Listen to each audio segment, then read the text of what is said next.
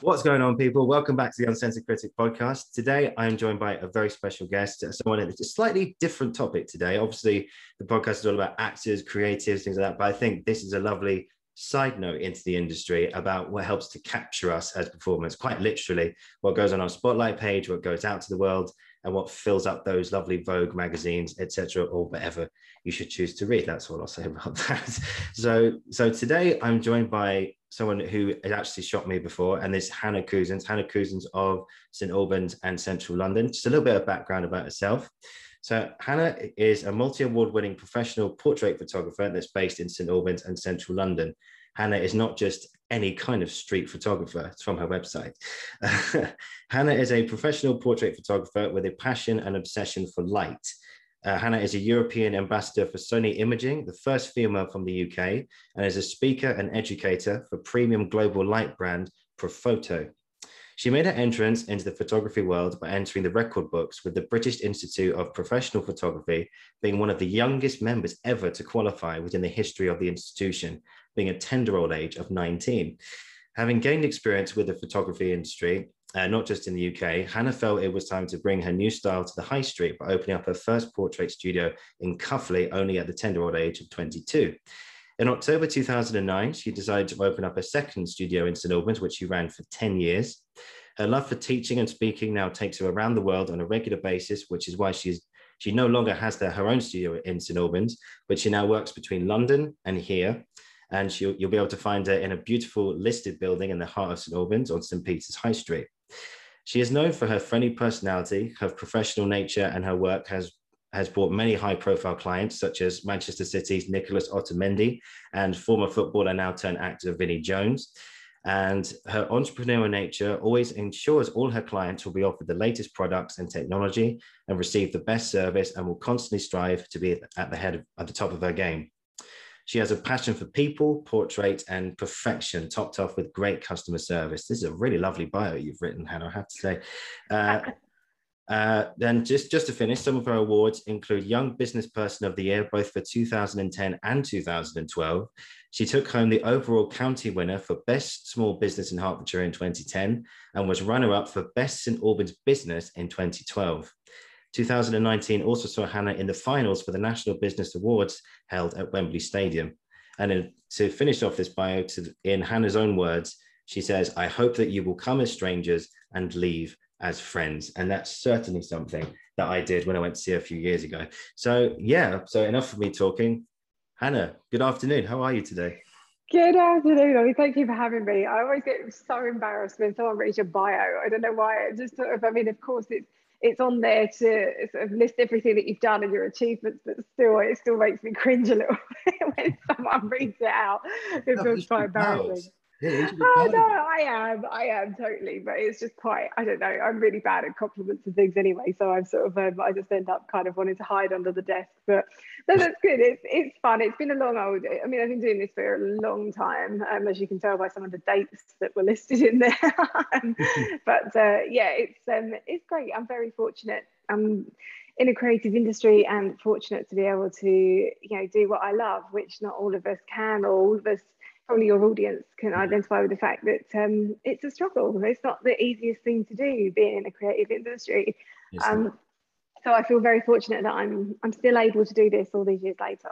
That's good. I remember sort of practicing reading that bio just before we came on today, so I've had a chance to read that through a few times and speak it, just make it sound as clear as possible. So hopefully I wasn't just rambling, going blah, blah, blah, making all kinds of noise there.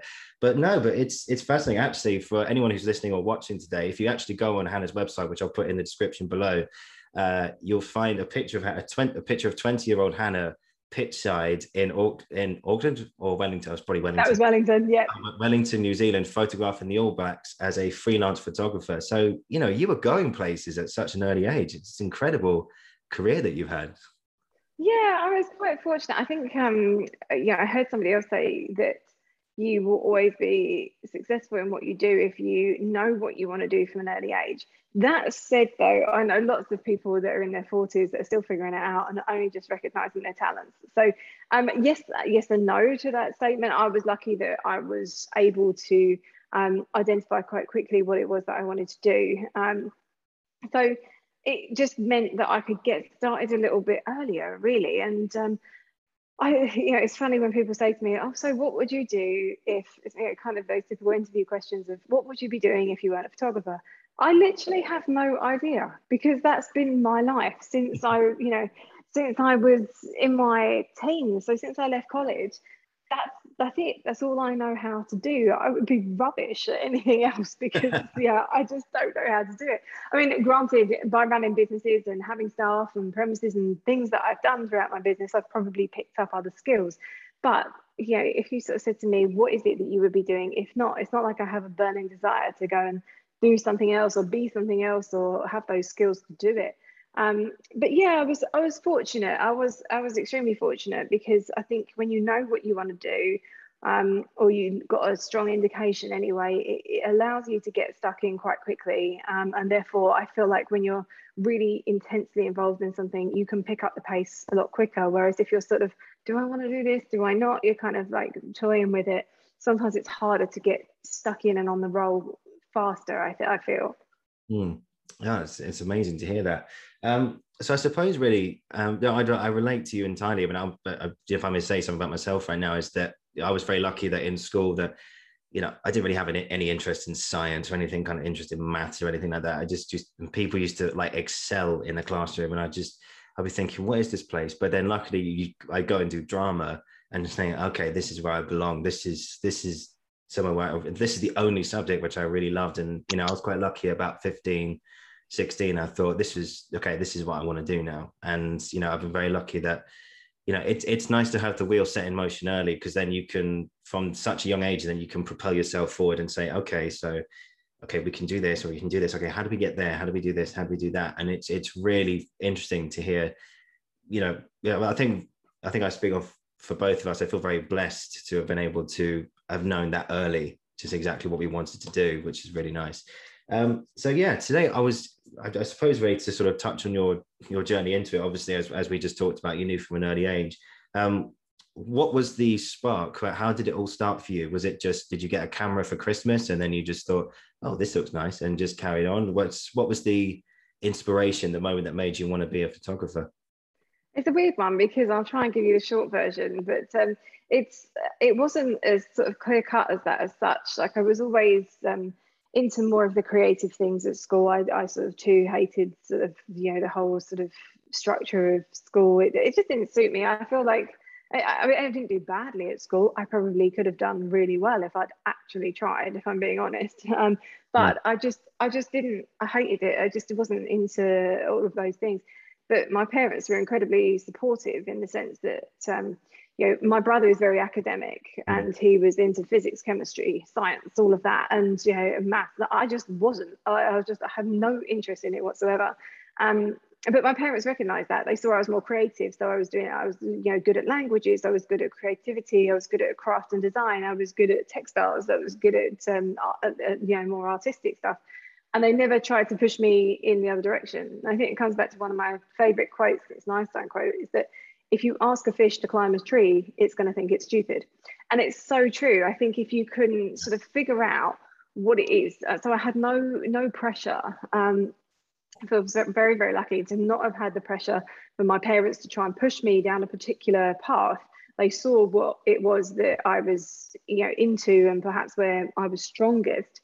It was a real weird one. I was really into art at school, but I really, that said, I can't really paint or draw, which is kind of crucial for art in some respects.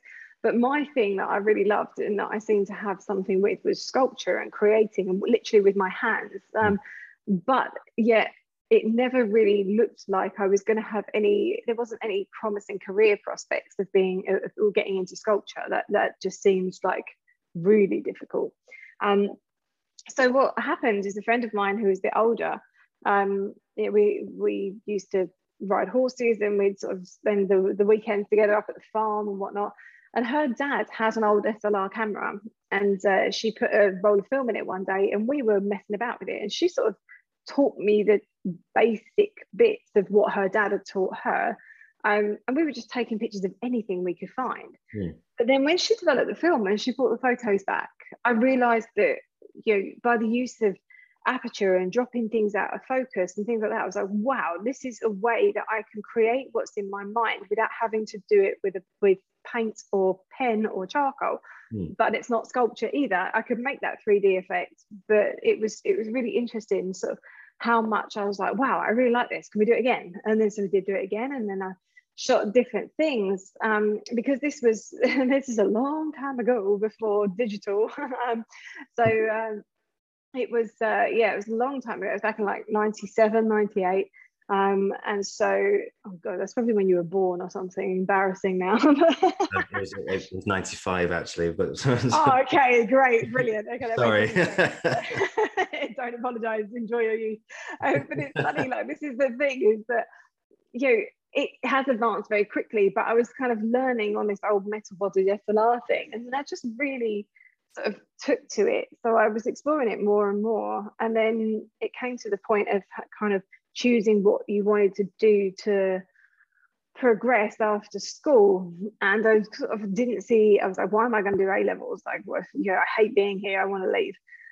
So I went to college, and before I'd applied, I'd sort of built this portfolio up of images, and I got accepted into college to do photography for 2 years before, like, you know, just based on my portfolio that I'd been building. Wow. So that gave me my next step to leave that kind of structured education in that sense and go into college. And so I did that for a couple of years, and then I came out of it and realized that it's very difficult to get a job in photography. And being on the other side of that now, I realized why.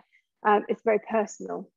So I tried having, you know, I did have businesses where I had 2 premises, 6 staff, sort of 3 in each. And, you know, it was very difficult, because what I found started to happen is that people would want to book in with me.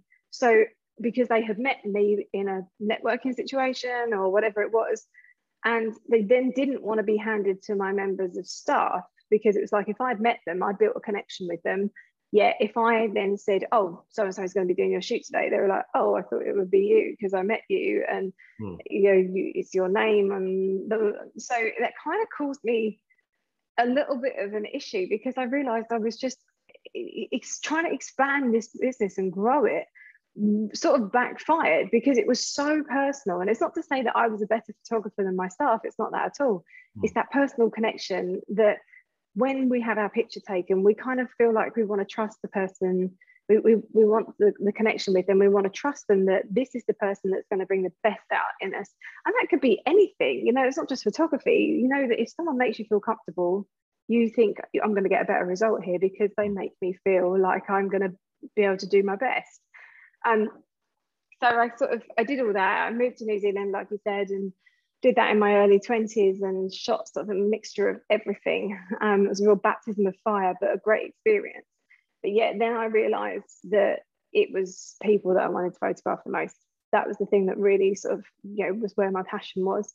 Came back, set up the 2 businesses, got big, and sort of like, you know, had these 2 premises and run this high street business. And then now scaled all the way back down again, and I don't employ anyone, and I love it. It's great. I work alone.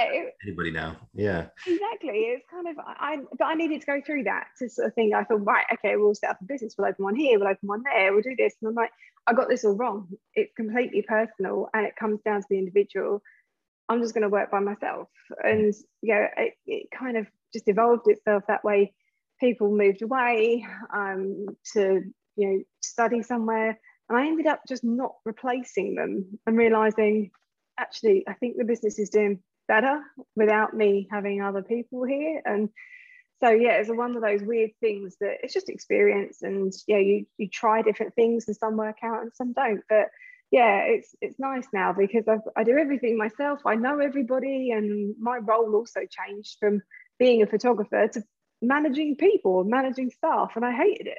So I was like, why am I doing this? I just want to take pictures and know my clients again. So yeah, I just went literally from growing a business all the way back down again, and never really been happier about it. So it's good.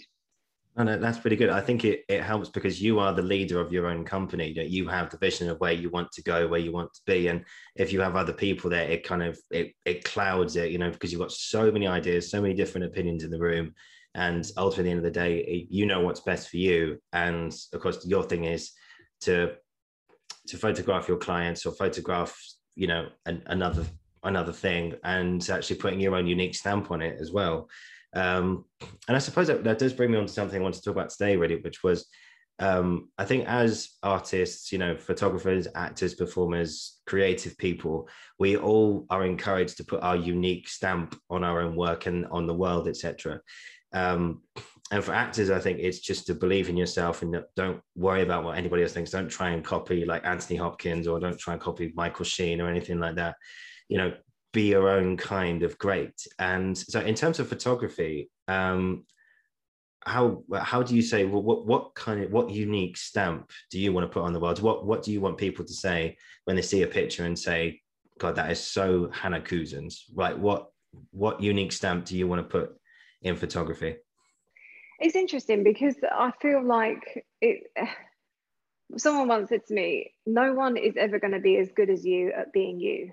Mm-hmm. And I was like, yeah, that's true. Great. Yeah. Okay. So like you say about taking influence from other people, of course we will all take influence, whether that's consciously or subconsciously. There'll be things that affect us and, you know, things we take interest in. But ultimately, you know, because I got started very, very young as well. You know, I opened my first studio when I was 22. And I sort of probably felt like, you know, because people would turn up and they'd be like, oh, hi, can I speak to the owner of the business? I'm like, me. And they'd be like, who's the kid? You know, like, so in a way, I feel like maybe I possibly felt like I had a bit more to prove being a bit younger, to earn people's trust and, you know, to figure that out. So maybe I was a bit more conscious of how I came across, and I had to be very professional and all of this. And as time went on, I realized the more relaxed I was, the more relaxed my clients were. Now that said, that doesn't mean that I'm not professional. There's a difference. Yeah. But if you are expecting somebody to relax and be themselves in front of your camera, how are they going to do that if you aren't being yourself? It's so disingenuous. It's like, that's not how this is going to work. So really, I think somebody described me once as being able to disarm people, whatever that may be. So if it's somebody that is very stressed when they walk through the door and uptight and doesn't want to have their picture done, etc., listen, you have a habit of being able to disarm whoever walks in the room and get them where you need them to be. How I do that is not something that I can teach, because I can't even tell you. I'm just being myself. Yeah. But what I like about it is that it must be something I have, I guess, because other people tell me that the way that it seems to work for me is that I can see that I get the result that I want. And that might take me a little bit of time, but the thing that I want to do the most is make sure I have, as a portrait photographer, I want to make sure I've done the most accurate job of capturing that person, regardless of who they are, regardless of what they do. Have I done my job as a portrait photographer to take an accurate representation and portrait of that person?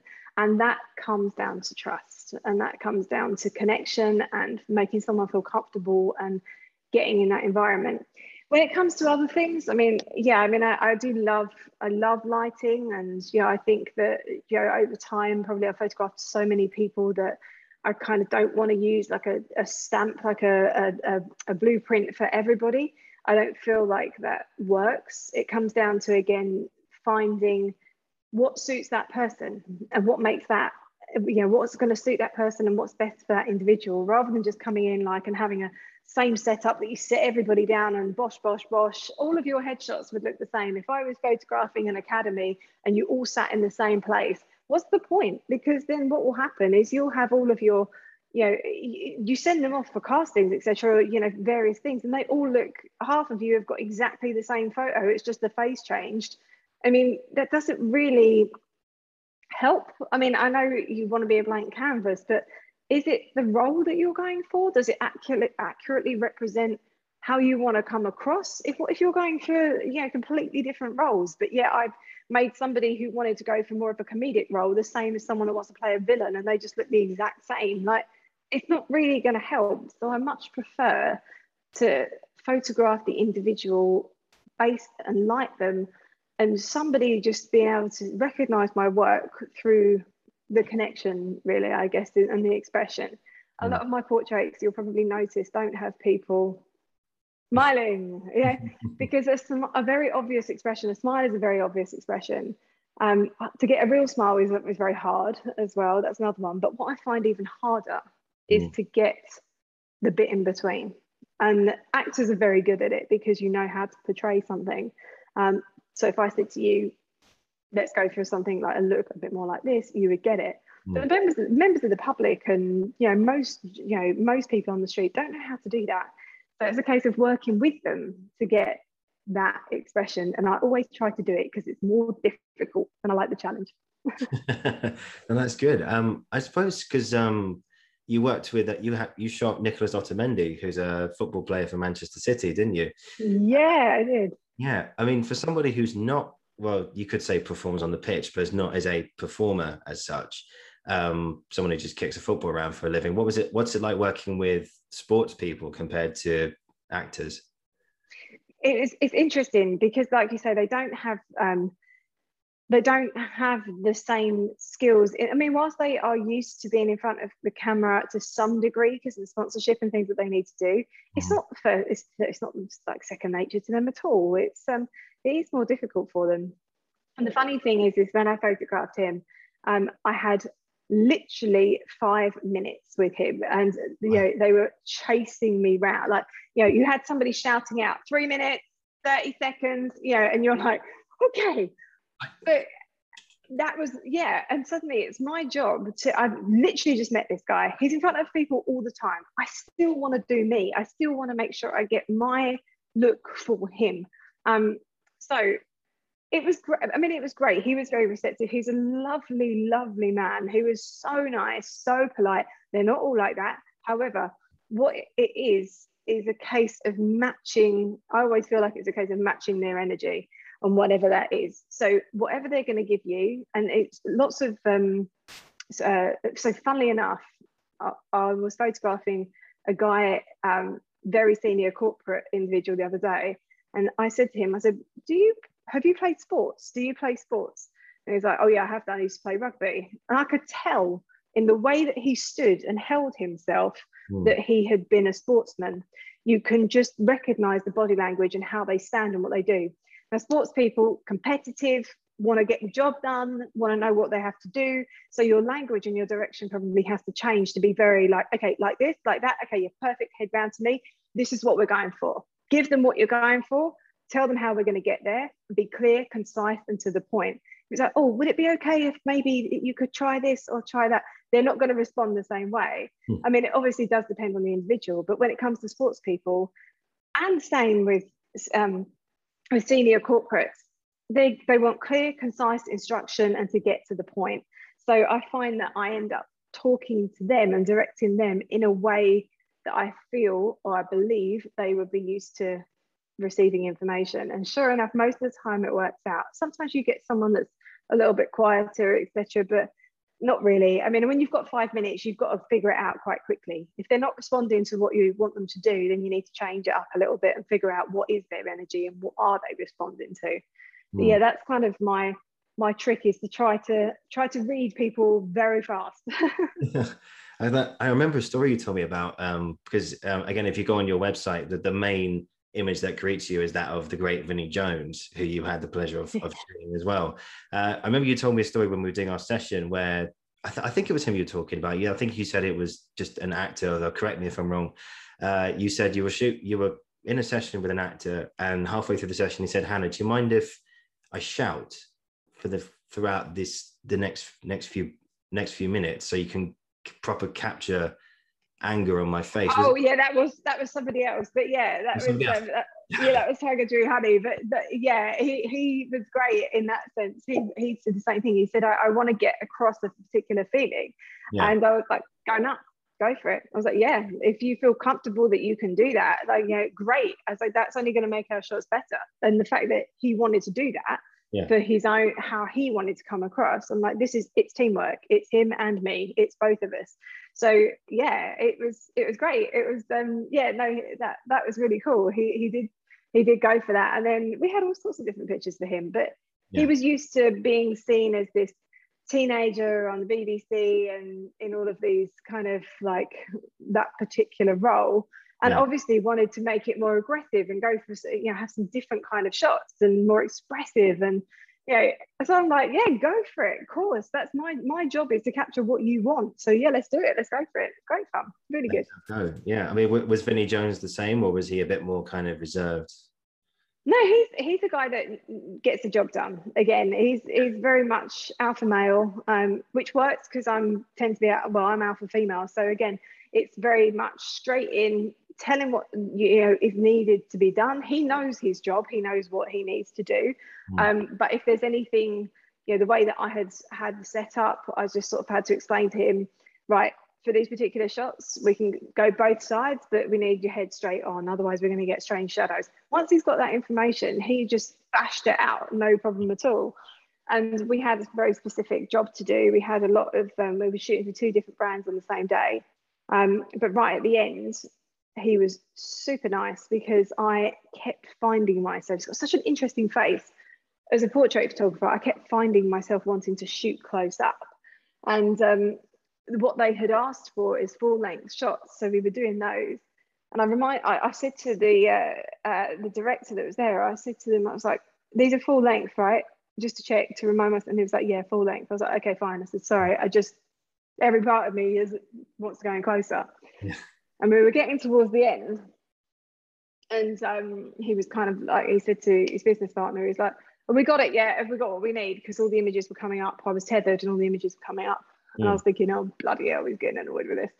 And they were like, yeah, we've got it. And I was thinking, okay, good, right. They're happy with what they've got, so he can go. And he turned around, he's finished. He went, right, okay, Hannah, this is your time. Shoot what you want. I was like, you serious? Wow. I was like, really? And he was like, yeah. He said, you just said that you want to shoot more close up. He said, this is your time. Do what you want. I was like, how generous is that? Like, yeah, this guy probably, I was thinking he was like really getting annoyed and wanted the session to finish and wanted to get out and everything else. Yeah. No, he just wanted to know whether we needed to keep doing any more for that, or whether I could do what I wanted. And it was lovely, because the image that you see on my site, and that is one that I took after I wasn't shooting for the brand. That was me shooting for myself. But it ended up that the brand used that image anyway. So that was really nice. It was lovely how it worked out. But I was amazed at his generosity. It was very, very nice. Everyone has different experiences, but I have only ever found him to be completely lovely and charming and fun and respectful, and somebody that you can have a laugh with, which, you know, again, I don't know how much of that comes down to how I worked with him or how he is as an individual. You know, you never know. But I photographed him a couple of times, and both times he's been great. So I've been very lucky and very fortunate. Amazing. I mean, it's so weird to hear about Vinnie Jones, because you see him in the press and he comes across as this kind of really kind of, because he was a footballer as well, and as you were talking about earlier, he was used to the rules and everything, and he was, you know, like, tell me to do this and I'll do it, you know, very, very specific guy. And it's just so weird to sort of see him just be really chilled about it, and then just go, okay, this is all right. Han, do you want an extra 5 minutes, an extra 10 minutes? And like, yes, please. Yeah, all right, I'm here. And it's just blew my mind. And he was great. Like, he was helping me change background roles. He was holding his own reflectors. Like, people said to me afterwards, they were like, you made him hold his own reflector. I'm like, yeah, why not? He's got 6'4", he can hold it. You know, like, he would say no, like, if he didn't want to do it. But we'd spent that much time together that I felt like it was okay for me to ask him to do that. He would have said no if not, or, you know. But one thing I don't do is that I don't change who I am and how I speak to people depending on who they are. I'm the same whether it's somebody rich and famous or whether it's someone that I've never seen before that lives next door. I'm the same, because I don't believe in treating people any differently. And I think that works well when you do photograph, you know, people that are very well known, because I think probably they are used to have people sucking up to them or having people kind of treat them differently. I think ultimately everybody, regardless of who they are, what they've done, what they haven't done, wants to be treated as an individual with respect and just get the job done. So I don't think that I think that may help, because none of that, it's not in my approach to sort of be kind of like, oh, oh, this is really, I wasn't overwhelmed. I just don't get overwhelmed by things, I guess. I just see people as individuals and respect them as much as each other. Yeah, that's it. I remember, this is a quick story. I mean, I met Kit Harington after a show once, and he was signing autographs and stuff down the line by the stage door, and everyone kept, it was mostly tourists, kept coming up to him like with Game of Thrones memorabilia, and just they were just like, sign this, and not really like, hey Kit, how you doing, great show, etc. They were just like, can you sign this, can you sign this, can you sign this? And he was getting down to me, and I could see in his eyes, he was just like, okay, right, more people to go. So he said, can I sign your ticket, mate? And he signed my thing. And I just said to him, Kit, you did a wonderful job in there. You should be really proud of yourself. And he just stopped, and he looked at me, and he just went, just seriously, mate, thank you very much for that. That means so much to me. And I said, and I was like, oh, mate, I'm just being honest. And Jon Snow, it was an incredible achievement. You should be really proud of yourself. And he went, yeah, I miss him. I miss him. I bet. I think we all do, really. But no. But yeah, no, I mean, that's the thing. I think sometimes it is kind of like, that's right. I mean, he's just a person doing a job, and whilst he's very good at it, because he wouldn't be where he was without it, it's still to have somebody to have a conversation with you and see you as a human being, rather than just somebody, a robot, to sign this, sign this, sign this, sign this. I think probably, you probably took him off guard as well. He probably wasn't expecting that at all. So that's nice. That's really nice. No, it's good, because you talk to people who have made it in the industry, and who've had their struggles, and who've had people just say to them, oh, you're never going to make it. I mean, what's the point of even trying?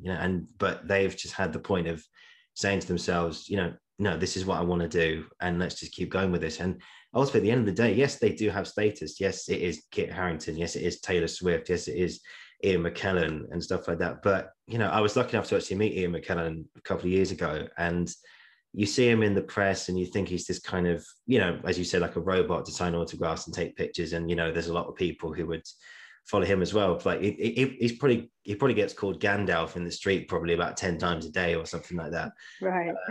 And I just went up to him, and I said, I'm a huge fan. I love your work. What sort of things are you up to at the moment? And he just sort of, again, just paused for a second. He went, well, I've always got a full schedule at the moment. It was something that I can't remember exactly what he said, but he was like, I've got a full schedule at the moment. I'm doing 2 shows tomorrow. It's hectic. And I said, well, seriously, you did an incredible job in there, and it's a genuine pleasure to meet you. And you could see just a little smile on his face. And I thought he hasn't. That's so nice. I thought he hasn't probably had that said to him before. He's probably had a lot of people I mean, there were other people in the room who were scared of saying stuff to him as well. They were just standing there, just like, oh my God, it's Ian McKellen. Oh my God, it's Ian McKellen. And you don't say anything, don't cock it up. Yeah, exactly. Yeah, exactly. And you could see him just sort of sitting there going, oh God, can somebody just please say something? This is really, stop, because, he has that attention on him all the time. And he has that. Right. And I just said to him, oh, your mate Derek Jacobi's in the audience tonight. And he was like, oh, that guy. Yes, he is. Yeah. You should bring him up on stage to do a little duet or something like that. And he was like, no. He's audience tonight. He doesn't, this is my show. Sort of thing. That's great. But then, you remember that conversation. Maybe he did too. That's the thing. It's nice to just treat people as, because they ultimately, regardless of whatever status they are, or fame, or whatever it is, they are just people at the end of the day. So they just want to have a conversation, like a normal person having a normal conversation. That's it. They're not, they might be rendered gods in the press, but they're just like you and I. They're just people. Of course they are. Exactly. They use the loo. They go to a bar. They have a shower in the morning. They eat food when they wake up. They have a coffee. That's it. It's very simple. That's it. So just getting back to photography now. I don't know where we go on to that, but I suppose in the bio you said you have a real fascination for light, an obsession for light as well, and of course light is at the heart of every picture on the planet. If light wasn't there, it'd just be total darkness the whole time. You've just given me a blank photo, just a black image or something like that. So this is a really silly question, but I'm just going to throw it out there anyway. How important is light, and where does this obsession of yours of light come from? That's not a silly question at all, because exactly what you have said is that light is fundamental to any photograph or any image or any feeling that we get too. We know what it feels like if we're sitting there and the sun's going down, we've got this warm golden light on us. Naturally, we relax. It's weird. Whereas if you wake up and it's grey and it's cold and there's all these cold tones out there, we automatically think, oh, today's going to be a struggle. That is weird how color temperature and light and things like that can really affect us. That said, I even designed my house with light, in mind, and how we've lit it as two photographers for you and an architect. But it's true, because I respond very positively to daylight. I don't do very well over the winter months. And so, when we were having work done, we designed our house to have a huge skylight, which is just ahead of me. It's 2 by 3 meters. It's giant. It's basically, there's more glass than there is, solid roof, as it were. But we are the sort of people that respond very well to that. And we know that about ourselves. And we like that feeling of having a lot of light around. Now, when it comes to an image, it is really important, because we call it, ProPhoto specifically call all the modifiers that we use on the front of our flashes are called light shapers. And that is such a good name for them, because it is your ability, and that's what photography is, to paint with light. And that is what happens, is that by using these different modifiers, by adding light here, adding light there, shaping it, carving out, that's what I can't do with a pen and paper, but I can do with light. So it's just my version of, they're my tools of how I use that to create. If I wanted to create a 3D drawing, if you wanted to create depth, if you wanted to draw attention to a certain area, did you want to push something into shadow? What are you trying to say? What feeling are you trying to create? And that all happens with light. It's very popular, I know, for actor headshots to have very, very bright, well lit, photographs, which is important because people need to see you as the individual and see the canvas, as it were. But also, it's fun sometimes to add a bit of shadow in there, because sometimes that might give that sense of mystery. It might be a bit more intriguing. It might not be as obvious. It might just add a little bit more dimension and depth to an image, which makes it more arresting than perhaps one that's just very evenly lit. They all have their purposes, of course they do. This is not to say that well or evenly lit images are bad, because it's absolutely not. You can make some beautiful images like that. It just comes down to what suits the individual, what are you trying to say, and therefore light is your tool to be able to convey that. That's fascinating, because because you work in two different environments. You have the studio where you can increase the light, or you can decrease it, so it can be lighter or it can be darker. But when you're outside working with nature, because I've seen some of your model shots are actually in meadows or in fields or on a football pitch, and you're very reliant on the big man upstairs to actually give you the proper light for that moment. So when you do shots like that, is it more of a case of, I suppose this is a question I wanted to talk about today, in terms of the challenges of photography and specifically shooting outside. So is it more a case of we need like the early mornings or getting up to grasp that specific moment, in a way, like the challenges of saying, like, we need to do this now, we haven't got a lot of time, we need to go out, we need to do this pretty much right now. That's one challenge I want to talk about, is the case of, like, we've only got 10 minutes of this light, we need to make the most of this now. Does that make sense? Yeah, no, totally. And the funny thing is with that is that you will hear some people say that you could only shoot at certain times of day, or it's better to shoot in the morning and in the evening, and that's it. But real world is that can't happen, because you can't expect your clients to be available exactly at the time when the perfect light is. So I actually use artificial light. I take light with me when I'm shooting outdoors, and I combine it. But hopefully you can't tell. So the way in which I use it is that it shouldn't look like it's artificial light.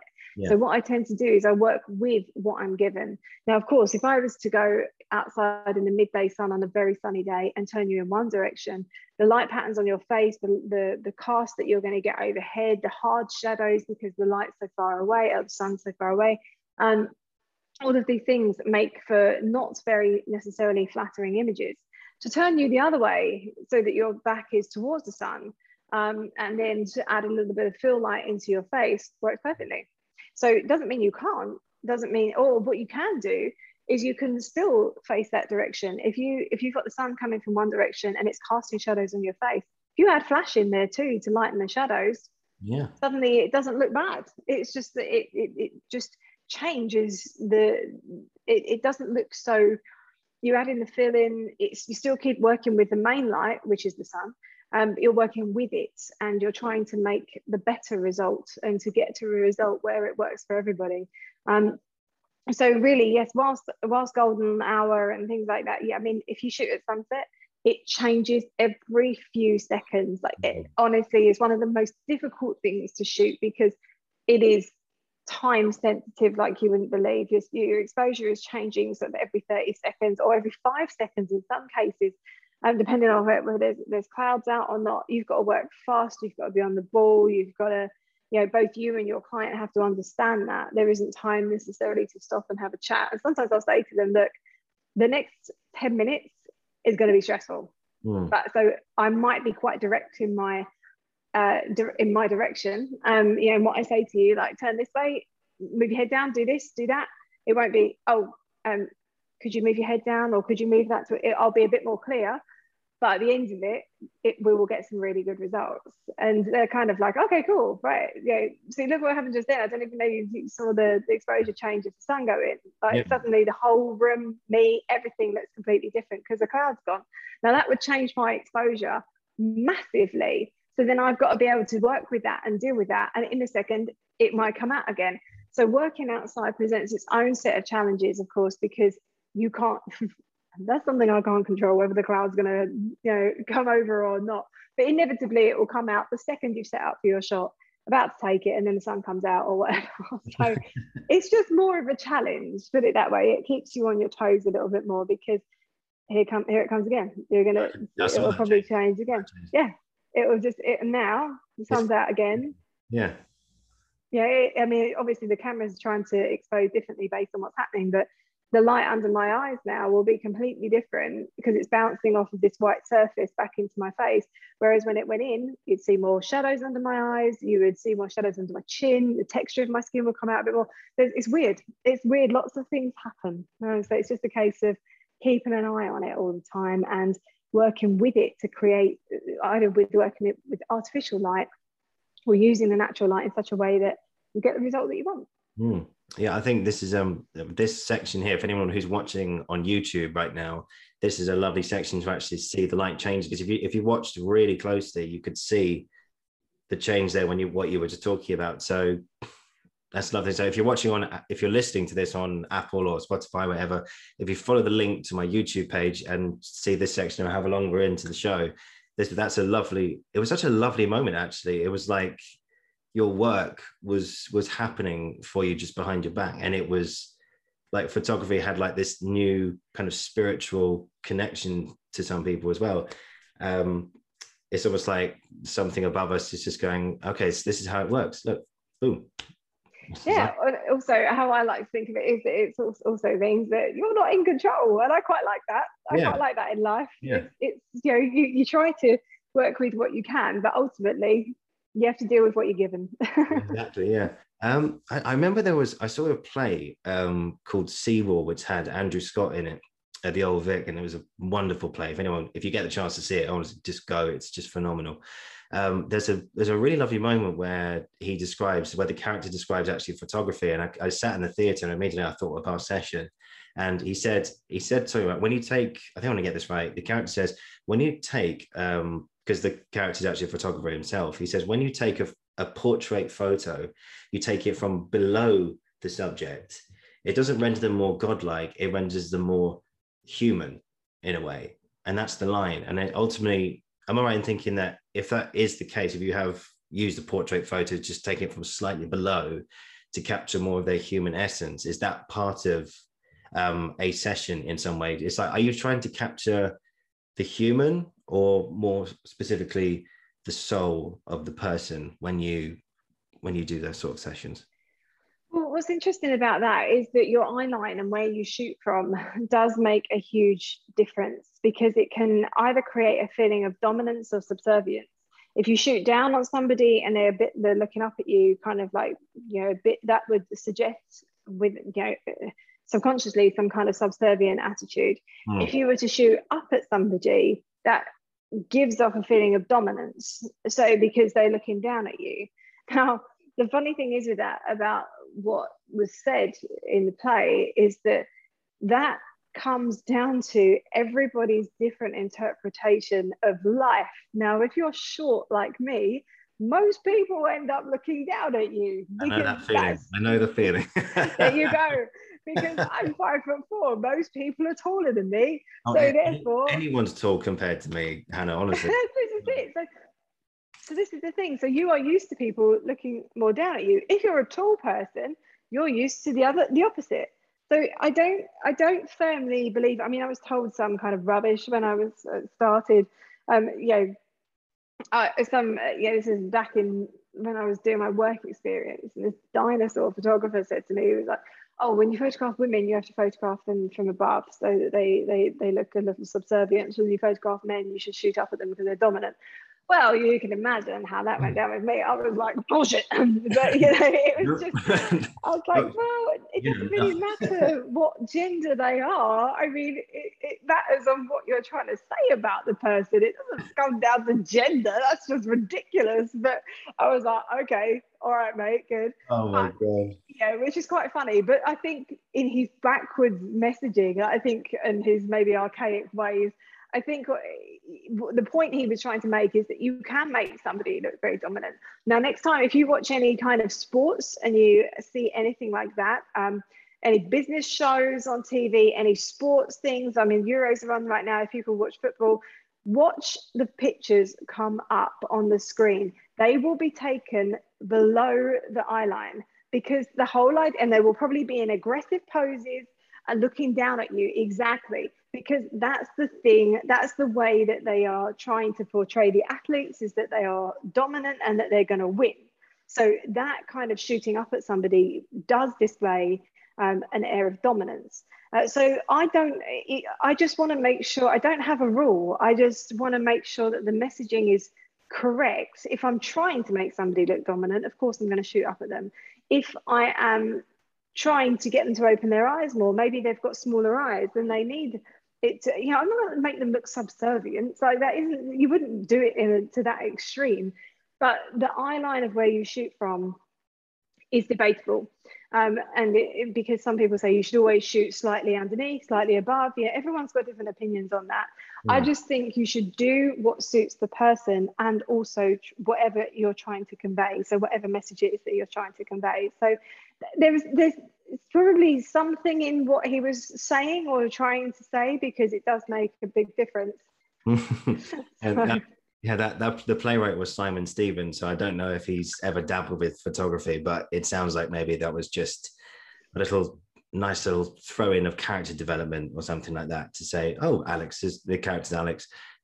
Alex is a photographer. He knows his technical terms. Take it from below the subject. It's like, right, yeah. Now it's like he doesn't really know anything about photography. He's trying to make something look really domineering and really kind of imposing in the room, stuff like that. Well, maybe that was his thing at the time, but it's a character. But I don't think Simon Stevens was.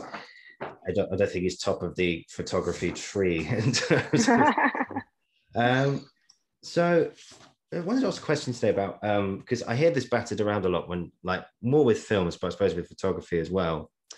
And when they talk about frames per second, like they say, like 24, 48 frames per second in a way, is that something that was, what is that all about when you talk about frames per second? So this is all to do with video. So this is all to do with when you're shooting film and shooting video, etc. Something that really isn't my department. That's all down to my partner who sort of deals with that. But basically, what it's to do with, in a nutshell, is how quickly or not images are being captured.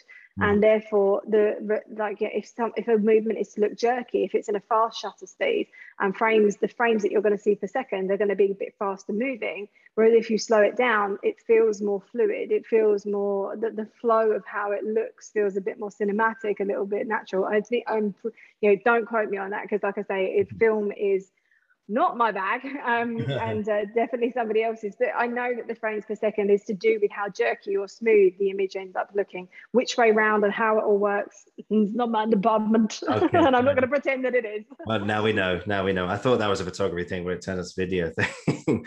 Well, if you're frames per second is basically your shutter speed is, of course, how quickly the image is captured and whether there's blur in it or not. But but that usually comes down to film. That's cool.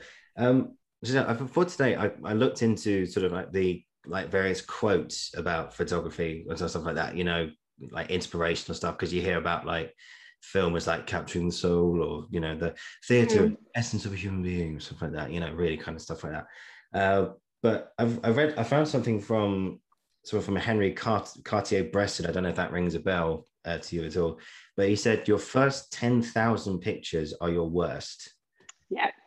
Yeah, as a few of us I know some people. I know a camera store that have that printed huge on their wall in their store, and it's true. It is true. And I always start a session by feeling like the first. It would have been what we used to do when it was film. Is we would have not loaded film into the camera, but not told the client for the first 20 shots at least. Because it takes a while to get warmed up to, kind of like get into it and get your client to relax and all of that. So, yeah, I mean, initially you might get lucky. It might get lucky that some of the first ones you take turn out to be great. But sometimes my favorite exercise is to compare my first shot that I took with the last shot that I took. And suddenly you've got a completely different person. And so naturally things are going to warm up. We all take a little bit of time to warm up. And yeah, a quote like that is so true. It's like always the way. You always look back and you think, yeah, but that's a creative person anyway. You look back on work that you've done in the past and you think, nah. But that's a sign of progression, and that's kind of how it is. But yeah, it's a good quote. I like that one. Yeah, that's a good one. Yeah, I did find some. I found a few actually. Photographic. Yeah, I suppose we touched on this already. I think Ted Grant said, when you photograph people in color, you photograph their clothes, but when you photograph people in black and white, you photograph their souls. Yeah, heard that one as well. That's interesting because a lot of my work is color. But when I get what they're saying. I do get what they're saying. But when I look at my work, there isn't any color in it. So I always shoot on very neutral backgrounds with very neutral clothing, because I want it to be about the person. But yet at the same time, there are features about somebody, they're kind of their eye color, their skin tone, things like that. There's things that does make up the person's soul and who they are, and kind of how things come across, and it's a real portrait of them. My colors are different, and I'm very obsessive with color. But yeah, I mean, it depends on the image. To me, it comes down to the image. Some images do seem to suit black and white more than others. I get the quote, I get what's being said, but for me, as the years have gone on, I do black and white conversions, and I look at them and I just think, I still prefer the color. It's weird, but I think that's because I treat my color to be slightly desaturated. I treat it in such a way that it doesn't look like we're used to seeing photos on our phones or whatever, or day-to-day in real life. I treat it in such a way to give it a different feel in the first place, but I still want an element of color there, because again, for me, that makes up who the person is. But yeah, there's a lot to be said for black and white photography too. It is very timeless, and it's great. It has its own look and its own feel for sure. Definitely. I suppose just two more things to ask you today before we sort of round up here today. This has been a lot of fun, and I'm very aware that you've got some time constraints. You've got a sofa being delivered today and stuff like that. No worries. To look after, and of course, and I don't know if you've mentioned this already on the show, but Hannah is expecting. She's going to have her first child this year, so she's going to be a mum. Yeah, that's going to be a shock. Yeah. Child.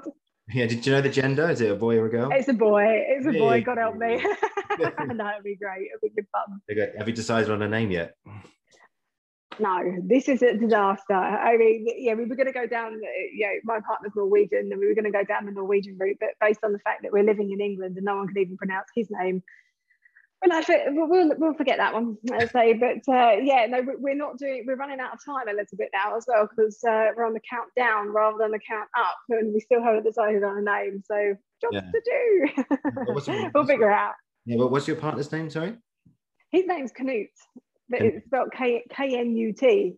And like lots of people look at that and they're like, Coot, Nut, Kurt, like that. People can never ever get his name right. So it's really funny. So it's just a bit of a joke to us. But it's good fun. It's good fun. We'll figure something out, I'm sure. I'm sure you'll be great parents. I'm sure it's going to be a real it'll be a new challenge for you guys, but a good one. Yeah. A great challenge. Yeah, exactly. That's what we thought. We're like, well, we'll figure it out. Fantastic. All right. So yeah, just two more things while we're here. Just one more quote and one final question, if I may. This is from someone called Diane Arbus. I don't know does that ring a bell?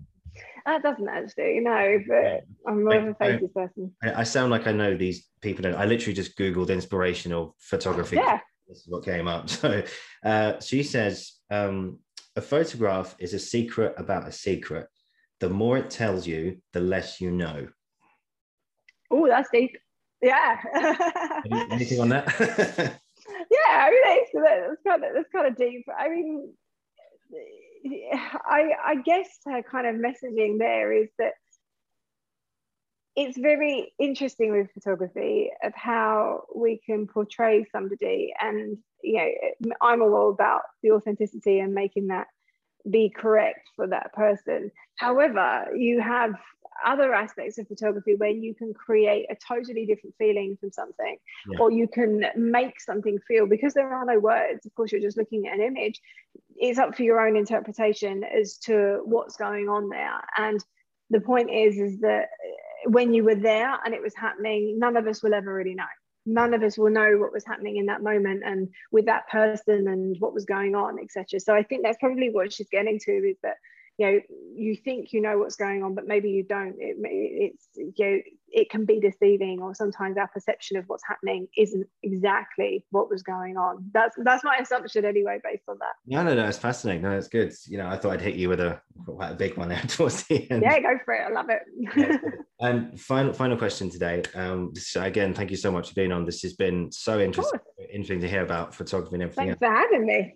Yeah. So just finally, I was thinking about this yesterday, and sometimes we can, as actors, as creatives, anyone who is involved in the arts or something creative, sometimes we have those moments where we fall out of love. It's very temporary, but we fall out of love with what we do. It's like we get, so I'd be going to rehearsal one day and say, I'm not feeling it today. I can't do this today. I don't know how I'm going to do it. Or you're in the car going to a shoot and thinking to yourself, or about to give a speech, and you're saying, there's no energy in my body today to do what you do, to do this today. But ultimately we get through it. We realize we love this thing all along, and we're back to loving ourselves and loving what we do again. But of course we are plighted with those moments where we feel like, I'm not sure if I can do this today. So what advice would you give to power through those moments, and to any aspiring photographers who are watching or listening to this today?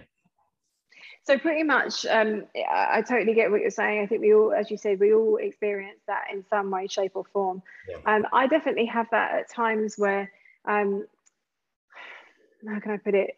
Perhaps you won't be in the mood, or you'll be tired, or, kind of some things, you just received a phone call and something's happened or whatever.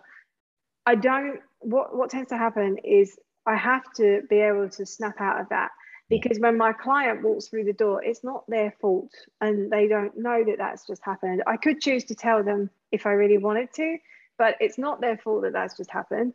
It's just something where I have to give all my time, energy and effort and attention to my client.